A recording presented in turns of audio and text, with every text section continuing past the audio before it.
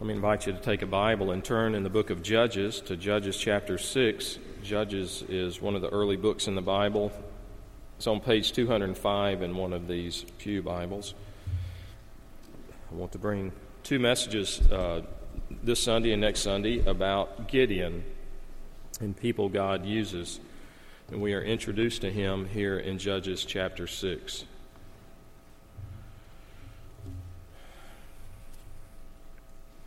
I'll begin reading in verse 1 down to about verse 7.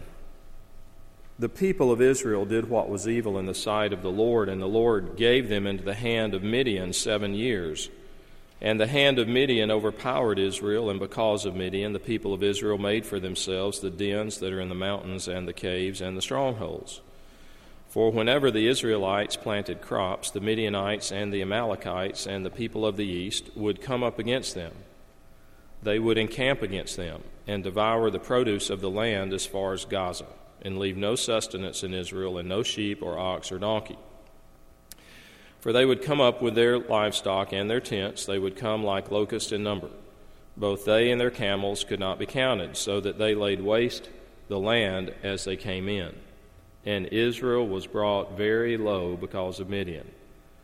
And the people of Israel cried out for help to the Lord. When the people of Israel cried out to the Lord on account of the Midianites, the Lord sent a prophet to the people of Israel. And he said to them, Thus says the Lord, the God of Israel, I led you up from Egypt and brought you out of the house of slavery, and I delivered you from the hand of the Egyptians and from the hand of all who oppressed you, and drove them out before you and gave you their land.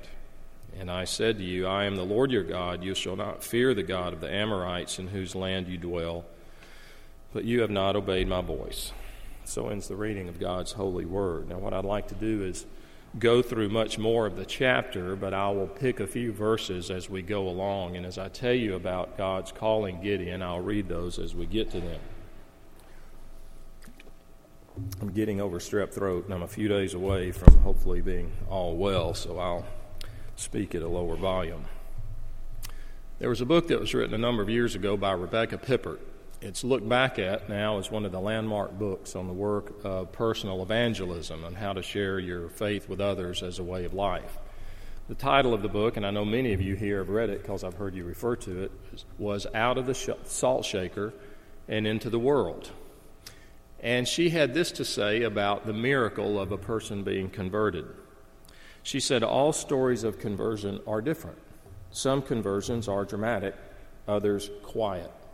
Some people respond out of crisis, others in calm. But the common element in every story is that one way or another, God reaches us. He comes through. He does not abandon us. She goes on to say, in the more than 30 years I have been a Christian, I have seen many people turn their lives over to God and be changed. And yet the awesome mystery of conversion never fails to move me. The miracle of conversion is the greatest miracle. Those are the words of Rebecca Pippert. God will often bring you to the point of seeing your need for Him in order for you to cry out to Him. There is nothing wrong with seeking the Lord when you are desperate. In fact, desperation is a fine time to call out to the Lord for help. Often when we experience the results and even the damage of our own sin, that prompts us to call out to Him and becomes the stimulus to bring us to our own senses. And this is exactly what is happening in Judges chapter 6. The scene is ancient Israel in a part of the world we are hearing about every day now in the news with Gaza. Each year Israel would prepare their fields. They would plant their seeds. They would await the harvest of their crops. And right when the crops, after all that time and all that work, right when the crops were ready to be cut and the cattle were fattened, that is when the enemies of Israel, the Midianites and the Amalekites and others, that is when they would pour across the borders, tens of thousands of them, riding on camels, carrying every kind of military weapon that was available at that time. And the Israelites simply were no match and all they could do is take to the hills, while the Midianites came and stole everything they wanted and then went home. This has gone on now. By the time we come to Judges chapter 6, this has gone on for at least 7 years. Imagine, 7 years of no harvest or very little. And the morale in Israel is at an all-time low. As a result of the impoverishment brought on by this, verse 6 tells us the people of Israel cry out to God for help. So God answers, and we see the beginning of his answer when he shows his mercy through a prophet. We read verses 7 to 10. It said they cried for help, and God heard their cries, and he sends relief, and he sends a prophet to them. Now, why did God send a prophet? If you back up and look at that for a moment, it seems like a mismatch. It's kind of like you're driving on the interstate and your car breaks down and you call AAA, and they say, we'll send an accountant right out. I don't need an accountant, I need a mechanic. Israel was trying out for deliverance. Why would God send them a prophet? We don't need a preacher. We need someone to deliver us. We need a general.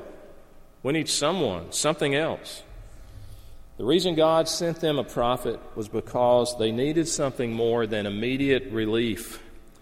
They needed to understand why they were being oppressed. They knew what had happened, but they had not connected why it had happened. They wanted relief, but what they really needed was repentance and to turn back to God. And so as we just read the message of the prophet, and I'll summarize it again in verses 8 and 9, the prophet preaches to them, he speaks to them, he reminds them of the great things that God had done for them in the past.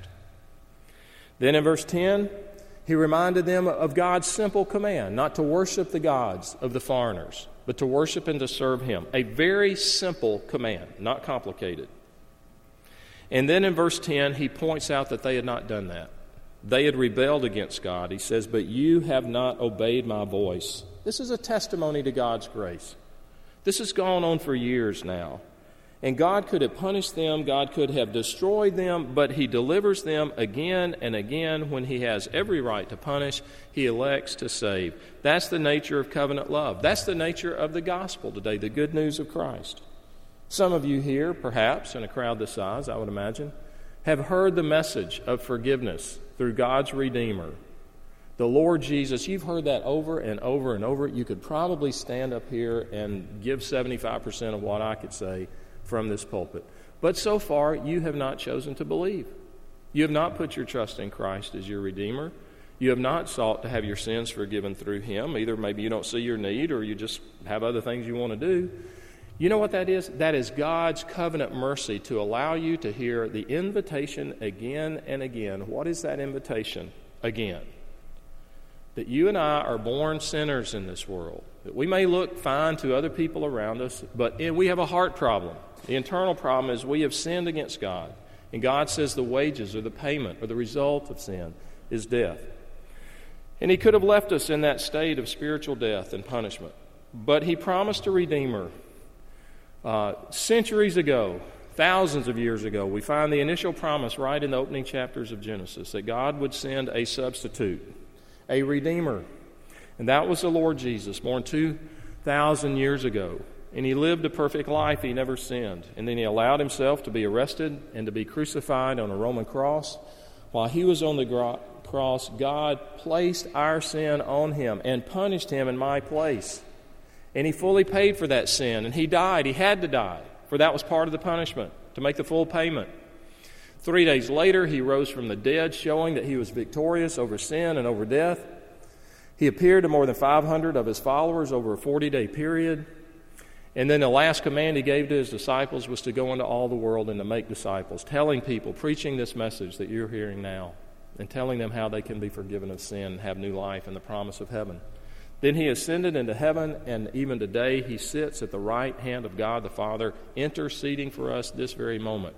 That is the message of the gospel. We receive that by faith. By faith, recognizing he died in my place. By faith, I have a sin problem. By faith, I believe it was forgiven through Jesus. By faith, he makes me a new person. By faith I have the promise of heaven, not by my works, but only by His. That's the message of the gospel. The fact that it has gone out again right now is a demonstration of the mercy of God, even like when that prophet came that He sent in Judges chapter 6. So he comes, this prophet comes, and he preaches this. And basically it's saying it's not too late.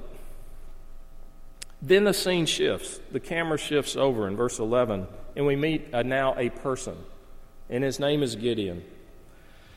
I'll read some of the verses. Now the angel of the Lord came and sat under the terebinth at Ophrah, which belonged to Joash. Joash is Gideon's father, that's important, while his son Gideon was beating out wheat in the winepress to hide it from the Midianites. And the angel of the Lord appeared to him and said to him, "The Lord is with you, O mighty man of valor."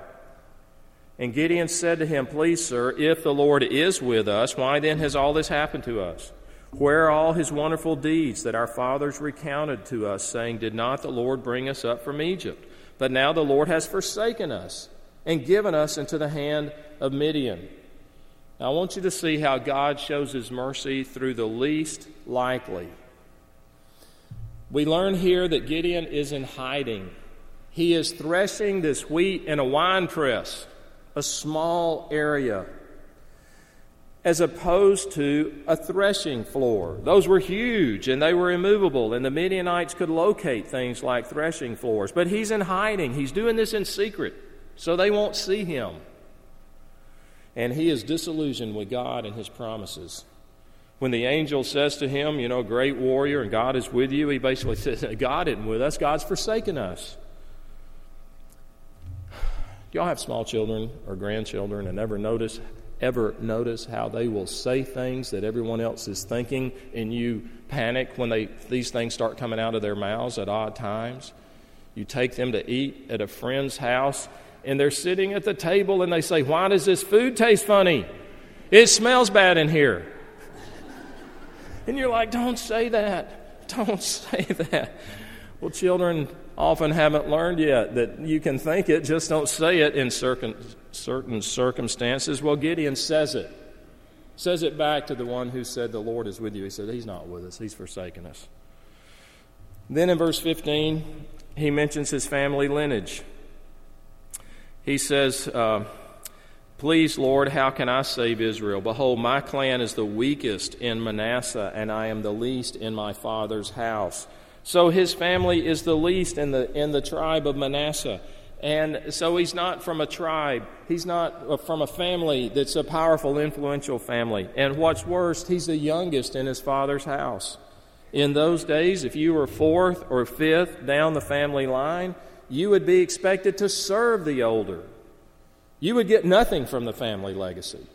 Only the firstborn could anticipate being significant in that world. The youngest was the least significant. And guess who the youngest was? It was Gideon, this disillusioned youngster. We see right here with this call that God rarely chooses the brightest and the best people to accomplish His will. He rarely chooses the brightest and the best. Sometimes He does. Sometimes He chooses someone who would be a king like a David or a Solomon, or sometimes He chose a wealthy man like Abraham or a brilliant man like the Apostle Paul. But typically the Lord sees fit to carry out His will through unlikely people, those who are least and not exceptional. When the Apostle Paul wrote to his Christian brothers and sisters in the city of Corinth, in describing them, and it doesn't sound too flattering, he says, "Consider your calling, brethren. There were not many wise according to the flesh. There are not many mighty, not many noble. God has chosen the foolish things of the world." He was talking about them. Foolish things to shame those things which are strong. Look, I like you guys. I really do. We come to church here on our vacation time. But I realize we're basically ordinary people. No one is going to be waiting after the service to sign you to a book deal, to give your biography or your life story. I don't recall ever seeing a television camera here to interview someone here or get your opinion because it's so important. or you're so bright. I don't pick up international magazines and see interviews with people here in our church. We are just ordinary people. But that is not a limitation in God's sight. And that's what we're seeing here with Gideon. And most of us, we also see, use a faulty arithmetic formula in determining whom God will use.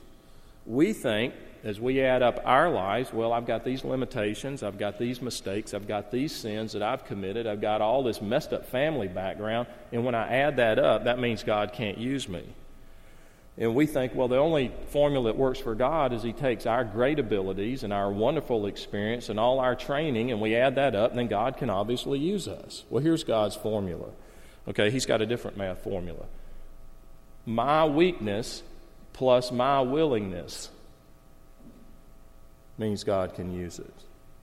Is that when we see our weaknesses, but we're willing to serve Him, we see in the Bible that typically is the type person He uses. And that which we think disqualifies us from His service, in fact, is what qualifies us for His service. Remember in the book of Exodus, chapter 4, God tells Moses He's going to bring His people out of Egypt. What does Moses say? I can't lead these people. I am slow of speech. Either he had strep throat all the time, or he had some kind of speech impediment. But speaking and leading and challenging and moving the masses obviously did not come natural to him. 2 Corinthians says, my power is perfected in weakness. What kind of weakness? You and me, our kind of weakness. So what does God offer to Gideon as a solution of his situation in life? Little known tribe, way down the family lineage. It says in verse 16, I will be with you. And you shall defeat Midian as one man. If you feel that God can't use you, if you're keenly aware of your own weaknesses and you assume they render you ineffective to God, you have the same promise, but only more so from the book of John. I will never leave you or forsake you, Christ says. The same God who is with Gideon is with you. Now he teaches Gideon to worship. In verses 17 to 24, I'm not going to read it all, but he has him do some things and to prepare this altar where he will worship and prepare this meal and so forth for the angel messenger who's there. And I just want you to notice this, that God, right off the bat, in calling Gideon to serve, is teaching him to worship. That's where all service starts. Worship literally means worthship. It means recognizing God's worth as we pray to Him, as we think about Him, as we adore Him, as we give Him thanks. I am worshiping God for who He is, that He is worthy of this. And he builds this altar that God tells him. And it wasn't a one-time thing. We assume Gideon came back to that altar every day. Every day he came back there to worship God. That is where service to God begins. It's not just corporate worship. On the Lord's Day, one day a week, as important as that is, and it is important, it's daily worship, as Romans 12 says, that each day we present ourselves as living sacrifices, which is our spiritual act of worship. Are you a person who worships God? Do you want to see God use you? That is where service begins. It is with worshiping God. And then we see in verses 25 to 27 that God enables Gideon to take a stand in the midst of spiritual compromise. Look at 25 to 27, and I'll read it. That night, this is after he made that altar in verse 24, that night the Lord said to him, take your father's bull and the second bull, 7 years old, pull down the altar of Baal that your father has, and cut down the Asherah that is beside it, and build an altar to the Lord your God on the top of the stronghold here, and stones laid in due order. Then take the second bull and offer it as a burnt offering, and the wood of the Asherah that you shall cut down. So Gideon took 10 men of his servants, did as the Lord had told him, but because he was too afraid of his family and the men of the town to do it by day, he did it by night. Now his father's house, right there smack dab in the middle of his father's property and in the middle of his father's life, was this altar dedicated to the pagan god called Baal. And apparently, it was seen every day as you came and as you went. And with your family, there's this altar. So in verse 24, God has Gideon build an altar to him, to Yahweh, to God worship. But that's not enough, so he tells him, not only are you going to build a new one, you're going to tear down the old ones. Why such a demand? Because two altars cannot coexist. Not with Gideon, not with Israel, not with you, and not with me. You cannot have an altar to Baal and an altar to Yahweh. They are mutually exclusive. Now in America, we have two words that I think we very much confuse: syncretism and pluralism. Syncretism, if you think of synchronized gears that mesh together, syncretism and pluralism are not the same things, but people confuse them all the time. We talk about religion in America being pluralistic, that we are a pluralistic society. We have a variety of religions and worldviews. So you've got Christianity, you've got Judaism, you've got Hinduism, you've got Islam, and many others. And ideally, if we're truly pluralistic, you would say, in this country, all are treated the same. Everybody's on the same playing field. You teach your distinctives, you teach your distinctives, you teach your distinctives. And so it's like a big buffet table. And each plate is a different worldview, different religion. And you'd say, here we are, this is America, this is pluralistic. Syncretism is different. And this is what people think when they say they're pluralistic. They're really being syncretistic. And that is, in syncretism, the idea is, let's do away with the distinctives. Let's just mesh them all together. And so in syncretism, you take all the food on all the plates and you put it in a big food processor. Then you put it back on the plates. And so you end up with this, what John Kinzer calls the American folk religion. We talk about God, but we don't get specific. We pray, but it's very generic. We don't want to do anything to press distinctives or to offend someone else who's on a different plate. The Bible says God hates syncretism. That you cannot serve both God and Mammon.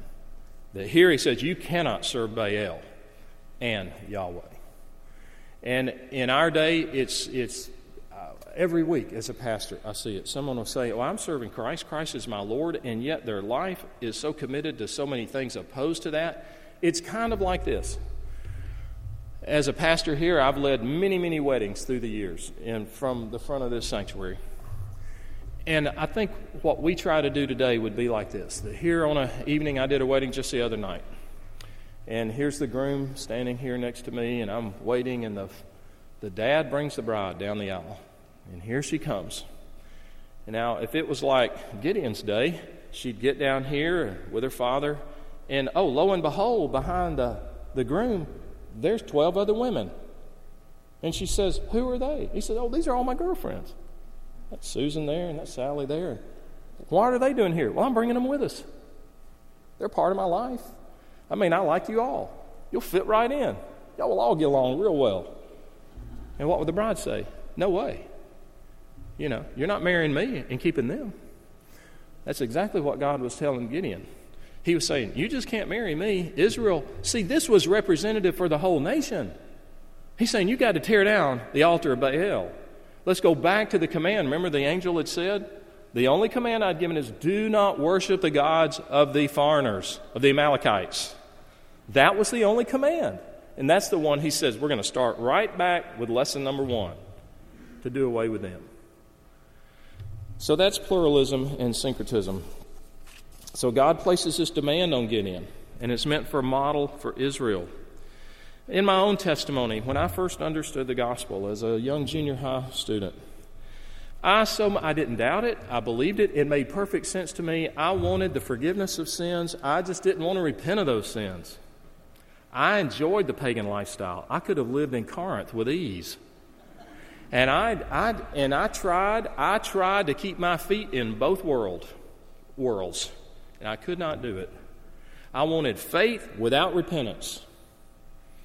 And I want to be syncretistic. I want to say, Lord, you're my Lord, but boy, I have too much fun over here doing this stuff that you say I shouldn't do. You can't do it. Faith and repentance come together. When we turn to God, when we turn to Christ in faith, we are turning away from other things. It's not our own works, it's not our own effort, but they come as a package, faith and repentance. So he does what God says. He goes and he tears down he not only builds a new altar in verse 24, verse 25, he gets these 10 other guys, they go and they tear down these altars. And now we come to one of the most classic verses in the whole Bible. Let's see, I think it's 28. Oh, no, it's on down in verse 31. The men come to Joash, in verse 30, and they say, bring out your son, that he may die. We're going to kill him. He's broken down the altar of Baal, cut down the Asherah beside it. And I love what Joash said. He said to all who stood against him, will you contend for Baal? Will you save him? Whoever contends for him shall be put to death by morning. If he is a God, here's the verse. If he is a God, let him contend for himself because his altar has been broken down. Y'all don't see the humor of this, do you? They are saying, where is your son? He tore down our great altar to our great God. And you know what Joash says? Can't your God take care of his own altar? That's what he's saying. He can take care of himself if he's really a God. He's stating the obvious. I think the best way to do apologetics, to defend the faith today, is listen to what people are saying and ask them questions to really make them think about what they are saying and how often it doesn't make sense. And their worldviews are not consistent today. We know bits and pieces, but they're not all fit together like pieces of a puzzle. Let me give you an example. Back from Rebecca Pippert's book. She said that back in college, she took a biology course, and every day the professor would explain and promote his philosophy. And it was a very popular one still today. Here is what the professor would say in the biology class. Man is merely a fortuitous concourse of atoms, a meaningless piece of protoplasm in an absurd world. She said, we were taught that having deep regard for random products of the universe where chance is king is inconsistent. It is inconsistent to be concerned about man when he is nothing but a mass of protoplasm. What makes him any different from a dog or anything else? He taught that day after day. One day, the professor came into class terribly depressed because his own 13-year-old daughter had run away with an older man. And he said before the class, she will be deeply wounded, she will scar, and I cannot do anything to help. I must sit back and watch a tragedy. And when he finished speaking, a young student, a girl, raised her hand and quietly said, according to your system, protoplasm cannot scar. And his answer was devastating. He said, touche. I could never regard my daughter as a set of chemicals. Never. I cannot take my beliefs that far. This class is dismissed. See, that shows the ineffectiveness of such reason and thinking. And that is what Joash is doing. He takes their view of their God and says, if he's so powerful, let him take care of himself. If he is real, he can do it. Last of all, and I'm out of time. The deacons are going to be mad if something's getting cold back there. All right. Note how God helps Gideon to deal with his doubts. Now, let me just give you an overview. In verses 33 to 40, we have the case where Gideon, in his doubts, asks God to prove himself, basically. And he wants to be assured of God's promises, so he literally puts out this fleece. He asks God to grant the sign of the wet fleece and the dry ground, and then he asks for the reverse of that. It's often the case that when this passage is taught, then Gideon gets a pretty fair amount of criticism for this action, as though he was testing God in some way. Well, it's my opinion, and I may be wrong. I don't think he's testing God. I think this is the hesitancy of his faith. It's not the absence of faith. He's just tentative, as you and I would be. Look what he's up against and what God's calling him to do.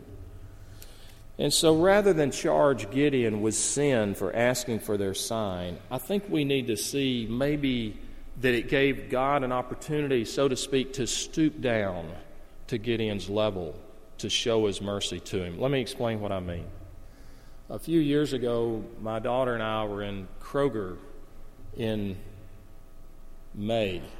You know what May in Macon means? Tornadoes, or tornado warnings and watches. And sure enough, on this late afternoon, the warnings were going off. So they announced in the store, everybody has to go back to this warehouse area in the back. So they herded us all into this concrete area with no windows while the sirens were going off outside, and we didn't know how serious it was. In fact, a tornado did come down not far from there, less than a mile from there that day. And there were lots of moms, some other dads with little kids back there.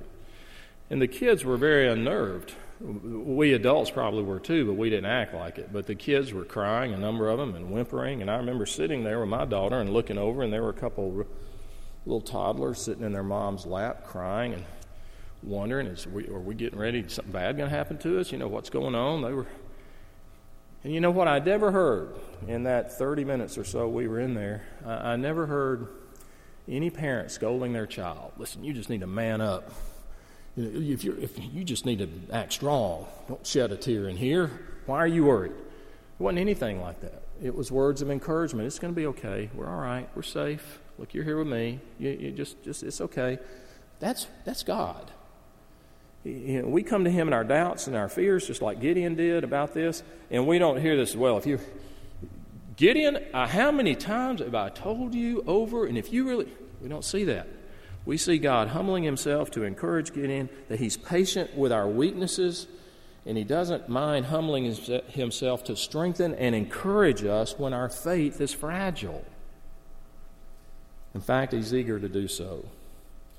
And so, as we'll continue next week, the Lord willing, with what happens with Gideon, God uses Gideon to deliver His people. And we find that Gideon is a very imperfect man.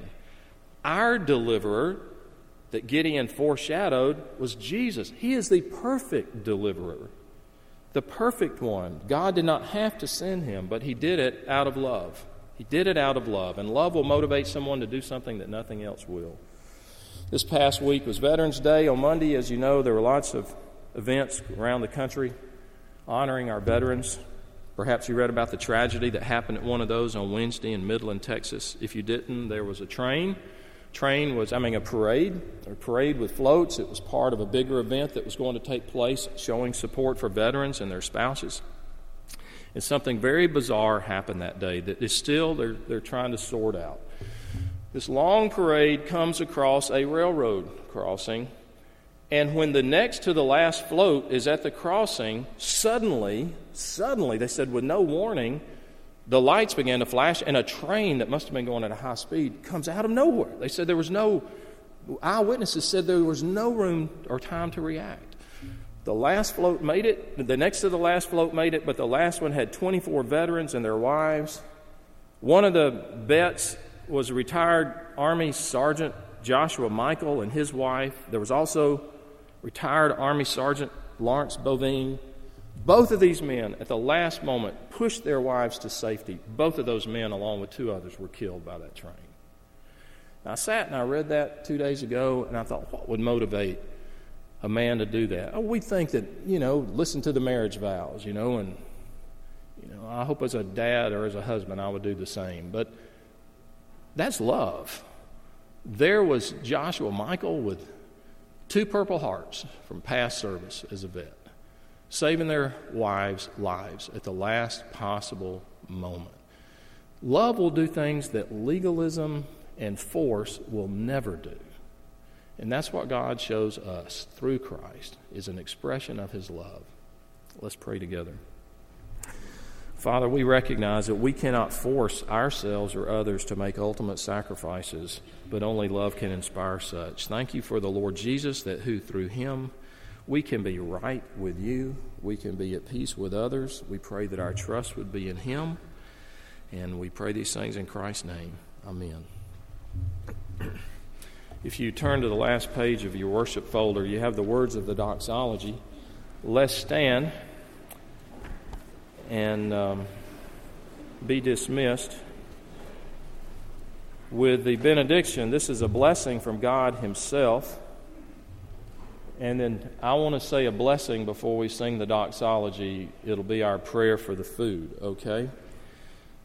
Receive God's benediction. Now may the Lord bless you and keep you. May the Lord make His face to shine upon you. May the Lord be gracious to you and give you His peace. Amen. Let's pray together. Father, we thank you for the food that you are providing for us now. We ask your blessing at the table as we fellowship. We pray in Jesus' name. Amen.